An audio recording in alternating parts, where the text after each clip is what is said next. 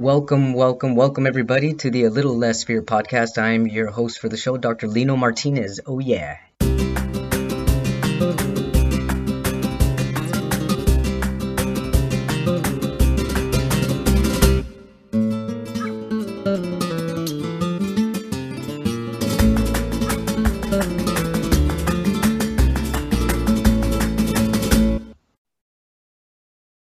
Welcome back, everybody, to the A Little Less Fear podcast. I'm your host, Dr. Lino Martinez, and I'm so happy to introduce our guest today. Her name is Maggie Daniels.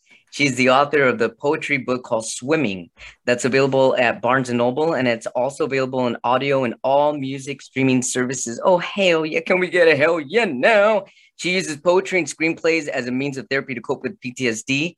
She says that the response to both of her films and poetry have been magical. Hell yeah. Welcome, Maggie Daniels. Thanks for having me. You're welcome. You're welcome. So tell us, how did your writing, tell us about your passion. I've always been a poet. I learned how to read through poetry with Silverstein stories, from Where a Sidewalk Ends to A Light On in the Attic. And I grew up with dyslexia, so learning to read was kind of a very difficult task for me. And it was like my first hurdle as a kid to get over. And poetry really opened understanding of language to me. Hey, Maggie, for people that don't know what dyslexia is, how can we explain dyslexia? Yeah, it's a learning, it's categorized as a learning disability, but I consider it just a learning difference. Every case is different. It's just how my brain understands information and processes information. I just learn differently. I don't ever fit into the cookie cutter system of learning. Mm-hmm. Yeah. Okay, great. Thank you. Yeah. And I think it's fucked up how they call it dyslexia. Because how you gonna be like, oh, y'all can't spell or read very well? Well, here's this fucking word with a silent letter and an X. When do we use a letter X? Come on, dyslexia, calm down. But yeah, that word's always bothered me as someone that it's hard to spell. So yeah. That's so true. But poetry has always been a great outlet for me. I've always written poetry since I was a little kid. I used to have my mom write stuff down because I couldn't spell it. So she would just type it out for me. And my first poem was published in a magazine when I was in 4th grade. We used to, for a tradition, we would go get our Christmas trees at Christmas Tree Farm in North Carolina. And I wrote about that. And the farmer published it in their little monthly magazine. So that's startling. Publication was 4th grade. Yeah, it was pretty cool. And my mom always was very supportive of my poetry. It was kind of the only thing she cheered me on in. And I learned later when I was going through her things after she died that she used to write quite a bit of poetry. And so I guess we always had that similarity, and that's why she really was happy that I flourished in it.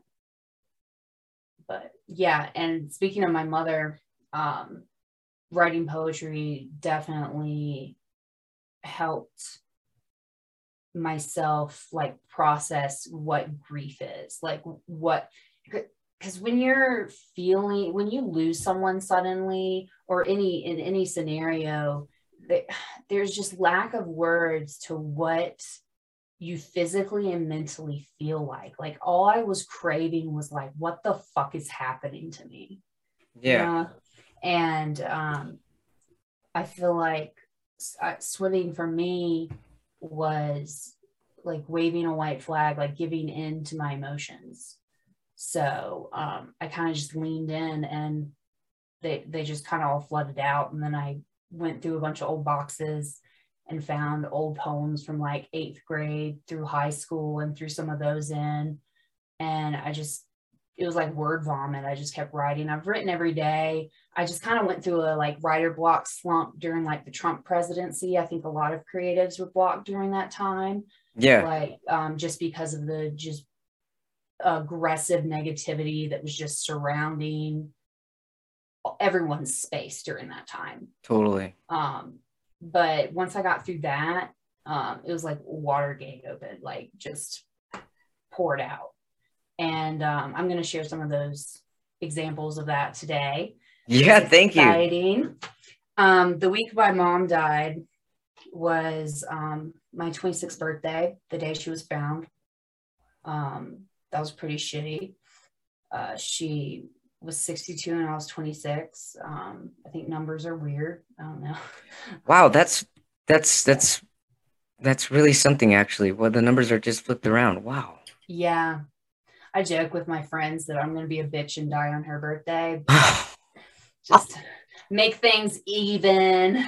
But the week she died, I just drove home and stayed at my in-laws to help my aunt like sign whatever she needed. I just felt like I needed to physically be in North Carolina to feel closer to my mom at the time. Like I couldn't be all the way across the country with that information. So I went home and I just started writing at my in-laws' house. I would just they had a really awesome hammock that was really comfortable. They have 2 ponds on their property, and one of the ponds had a hammock set up, and I would just go and sit in that hammock and just be sad. And I cried a lot. And I just Did you have chapters in your book that are dedicated to this period, this time in your life? Or I don't even really to like the times when you were younger? Yeah, I don't really do chapters in my style of poetry. It's kind of just like you can Russian roulette my book. You can just open to any page and start from there.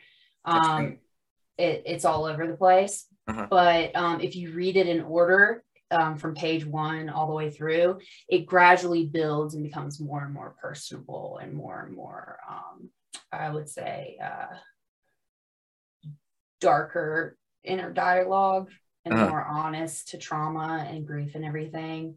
It's like if you make it through the first like 20-30 pages, it's like, all right, now buckle up. We're gonna really rip off the Band-Aid type thing. Wow. And the week my mom died, the only word that I could describe or that made any sense to me on how I felt was the word empty. And so I remember sitting on the hammock and just thinking about how I just felt empty. And I didn't know any other description for that. And that's how I got to this poem I'm about to read. And it's called Empty. Let's do it. Empty. I can't comprehend much lately. Seems I'm walking into brick walls, blindly unaware of the bruises from the blows, repetitively empty until I'm no skin, just bones. Oh, it's powerful. That to me, I just felt like it didn't matter where I looked or where I turned to, I was always going to get hit with the reality of where I was, of what I was going through. And I literally felt like a shell of a person. I felt like I was just a skeleton observing things happening around me. Yeah, like no matter where you turn, there's going to be a wall right in front of your face. Yeah. It was shitty. It was shitty. And the further I got into that depression and sadness of loss and everything, the emptiness feeling, it filled with pressure. Mm-hmm. And I felt like I had to like get it out. And the only way I could get it out is I just wanted to yell out for my mom. Like she couldn't, like she exists, like she has to like answer back. Like I just had, like as a kid, when I was scared, I would like just yell out for my mom, you know, like that, like you wake up in the middle of the night from a bad dream, right, you call out for mom, all that jazz. And I just got this desire to just yell. So one night I after my in-laws like went to church or something, they lived in the woods, so this like generally in the middle of nowhere. So I walked in the middle of their property and just like yelled. And were you able to hear like the echo, the whole? Yeah, it felt like that pressure was being released. At least some way relieved in the moment. Not necessarily gone, but relieved. Okay. And after that, I thought I'd feel better, but I went from like I went from like empty to hollow. Like the pressure calmed a little bit, but the reality kept sinking in. And what And happened when you started to feel hollow? um I processed it through with another poem, and I'm gonna read that right now. Yeah, let's do it. All right. Hollow. I'd rip my own heart out just to have you here now. I'd climb to the highest building, scream out your name until my lungs collapsed, if it meant you'd answer back. I'd spend every second holding your hand if it would have taken away your pain. I'd drown myself in the deepest depths if it brought breath back into you. Every day I rip my guts out onto a page. Poetry can't fix how I'm feeling these days. Mom, I'm at a loss for words. Where my insides once were, there's only holes. Since Dad called and said you were gone. My dad. What does it feel like now one for you that to write? called me. What's Huh? that? Oh, your father's the one that told you? Yeah, he's the one that called me when my mom was found. But I just felt like I needed to I needed her to answer back. And the reality of her not being able to answer back just kept like hitting me. Yeah. And that's when I realized what I was going. I was like, I got hit with the realization of being like, oh shit, this is what grief is. Like, what the fuck? And Yeah. I just felt trapped in it. Like it was, because it's forever. Like until you find out what death is, like it's forever. Right. And so I felt the need to like interpret exactly what grief was to me. And this next poem is called Grief. It's called Grief? Okay. Yes. Every few days, there's a knife in my chest whenever I start to realize I'll never see you again.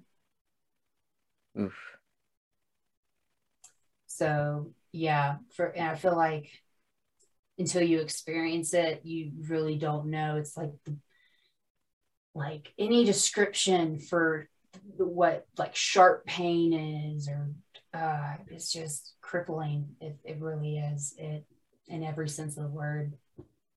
And I like to say that writing this down immediately was like, oh, I feel so much better. Right. But not really. And honestly, I still work on it like often. But what feels good is that after writing this down and sharing it with other people, is it's brought comfort to other people experiencing the same things. And being like, oh yeah, that's what I'm feeling, like putting words to what the fuck is going on. Yeah. Being able to be those words for other people. That's really awesome. Yeah. And that feels pretty good. And people approach me all the time like, oh my gosh, your poems like help me so much. And I'm like, I have this selfish thing. I'm like, oh, that's really awesome. I hope it works for me. Like, yeah. You know what I mean? It is. Like, it is. You're not fully aware of it, but I feel it's working for you. I can see your smile lighting up. So there's definitely some light in there. Yeah. I always I like to call that the bright side. I always end up back on the bright side. And that's one of my favorite poems in the book is Bright Side. I'm about to pull it up for you. Just here it is. I always tell people don't worry about me because I always end up on the bright side. I don't know how I get there, but probably drugs. Drugs help. Definitely a lot of psychedelics and uppers. This one's called Bright Side. Bright Side. Sometimes I lie to myself and say you really mean it. I sabotage my own health in the name of being honest. I daydream away the things that make me afraid. Some nights I even dig my own grave. But oddly enough, when I've run out of luck, I'm always the one still looking up. Yeah. I love that one. It's all over the board. It's a lot of my inner dialogue, and I promise the whole book isn't just like I miss my mom, but it's the core of the book. I definitely dedicate the whole book to my mother. Beautiful. There's romance in it, relationship, inner confidence, outer confidence, anxiety, what is existing question, am I in charge of this ride, or am I, just hitching one? Was your mother a writer as well? Yes, my mom wrote poetry. She never published it, but she wrote poems, and she went to film school for photography. Mm-hmm. And she was a photography teacher at the University of Pembroke in North Carolina. And then she worked at her own photography business for several years. She was mostly a stay-at-home mom, single mom. My parents separated when I was 4. It was really traumatic because they didn't really communicate that very well. Mm-hmm. Like, my mom sent us to stay, like, to go visit my aunt and uncle, or one of my aunt and uncles. And so we just went like on like a first like overnight without my parents type thing. And then I came home and my dad was gone. So when I was a kid, I couldn't sleep at other people's houses. I'd wake up at 2-3 in the morning crying in a panic, thinking I was going to like go home and my mom wasn't there anymore. Yeah. Like, so that was like stage 1 of abandonment issues. Fun. And but how many years ago, how long has it been since your mother passed? 2019. So still pretty fresh. Super duper recent. Yeah. Yeah. Do you ever feel her? Yeah, all the time. Are they like feels? What about senses? I've heard people be like, "Oh, I smell my kid," or "I smell my brother." Well, I can't really smell because okay. for decision making. Uh-huh. But no, I feel her a lot. When the night I got her ashes was pretty powerful. I was reading to myself like on my phone that night. I was staying at my in-laws, and I was reading on my phone like, if you find a penny, someone's that passed is like trying to communicate with you or something. I never heard of that. And It's like apparently it's like a very common thing in like the South and stuff. Find a penny or a dime or something. And in my mind, I didn't say it out loud, but in my mind, I was like, oh, guess mom didn't get the memo, because I was like, I don't see a penny. Uh-huh. And then I just went to bed. In the middle of the night, I heard something like hit the bedside table, and it woke me up. And I all of a sudden got this overwhelming sense of like calm and like safe, like security. And I can only describe it as like when I like get a bad dream and I go crawl in bed with my mom, and I'd have to have like my foot or elbow or something like touching her. Yeah. And if I was touching my mom, I felt like I was invincible, like nothing could hurt me. And that's like the overwhelming feeling I got that night. And then I just went back to bed because like I felt safe. And I woke up the next morning, and right next to my mom's ashes was a penny. What? And I immediately asked my mother-in-law, like, hey, did you come in my room like this morning or anything, or last night? And she was like, no, like blah, blah, blah. When I went to bed, there was nothing on that nightstand. And I was thinking, I was like, oh, the sound I heard last night kind of sounded like a coin dropping on the bedside table. And it got weirder because the date on the penny, I called my aunt and I was like, hey, what's the significance to 1964? And she just like got emotional, and that was the year she was born. Wow. Because that night, so my aunt was in charge of like the trust and everything and breaking down the will and all that jazz. And my dad was like helping my brother out, like figure out things and stuff. And one was saying one thing of like, this is how this goes. And another one was explaining it differently. And that night I was just like talking like, I don't really understand what's going on. And I don't know who to listen to on like what's correct. You know what I mean? And like no spiteful intentions or anything. I just was confused.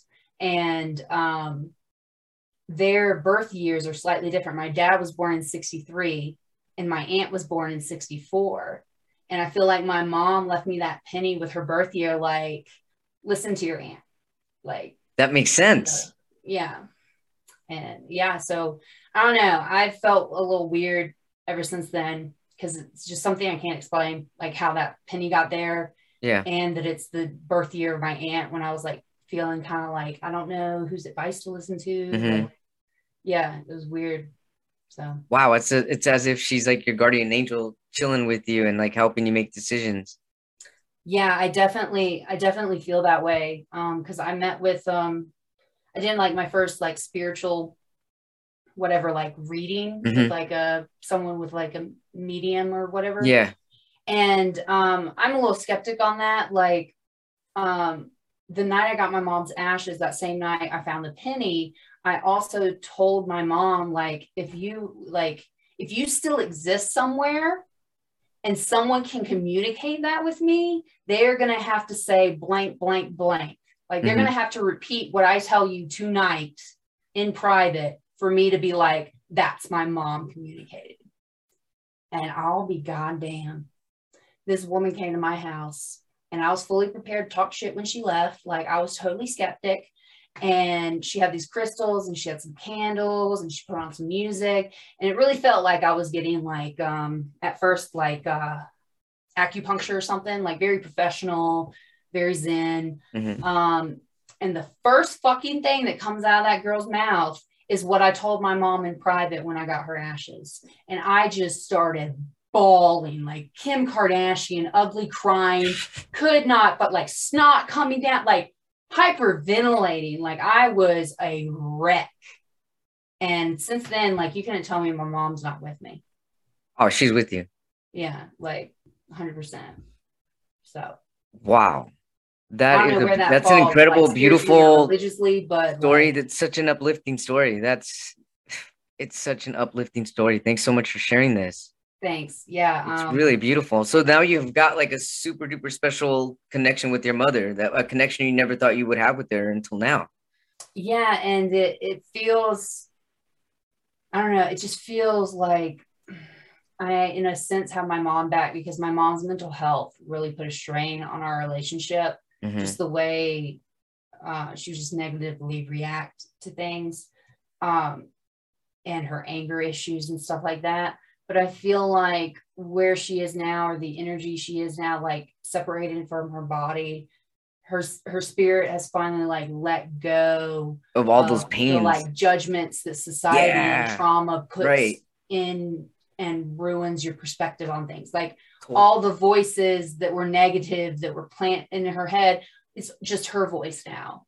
And my mom was the nicest, most creative, my first friend. Like I love my mother so much. Who she was truly as a person, 1 in a million. Like love her to the moon and back. But she just never got a grip on understanding her trauma and like facing it full on. So it kind of ran her life. So yeah, well, I feel like my mother's at peace. So I feel it for sure. Thanks so much for sharing. What an incredible journey this has been for you. Yeah, it feels good. I do wish I could share it. Like I would kill to call her. Not having that, you know, that two-way communication directly. The human communication. Yeah. Like this realm, you know what I mean? Yeah. This dimension. Like spiritually, I do feel her, but oh man, I miss her a lot. And she wasn't here to see me do my book or my film or anything. And she's the only person I want to share any of it with. So it's hard. It's hard. Thanks so much for being open and real here on this podcast. Dude. It's definitely, it's comforting to speak to somebody that's willing to open up and share all their love and all their light the way you just did. Thank you so much. Yeah, anytime. You know, what else am I doing? So what's the biggest thing, your biggest takeaway from everything, from your incredible book to connecting with your mother on the other side, to the pain that you've gone through, all your other traumas, and then having a screenplay coming up? Like, how does all of this feel all together? What's like one big word that you can use to summarize, if you could? Oh man, fulfilling. Filling? Yeah. Fulfilling. Like I don't feel empty. I don't feel hollow anymore. I feel like I know what my purpose is, and I know what I want to spend my time like in my human. I know what I want to do with my human experience. Yeah. Before we go, tell us your purpose. My purpose is to tell stories, to create, to make art, to express myself, and to help others do the same. And that's what you're doing. And you've inspired me. Maggie Daniels, everybody, on A Little Less Fear podcast. don't forget to get her book. It's also on audio in all music streaming services. Oh, by the way, did you do your own audio? I recorded at Plan 9 Studios with Mike Henderson, and on the music is music composer Corey Campbell and Jenna Desmond out of South Carolina, and they are amazing. Check them out. They have a band called Babe Club. Baby Club? Babe Club, yeah. Oh, And I love they are some cool babes, man. I love them so much. Yeah, I want to go to the creative. Babe Club. They are All right, killing Maggie it. They got Daniels. really cool music videos. They're a vibe. They're a vibe. I will check them out. Thanks so much for sending us that vibe recommendation. I appreciate it. MaggieLogic.com and on Barnes and Noble as well. Thanks so much, Maggie. Thank you. Peace out. Thank you.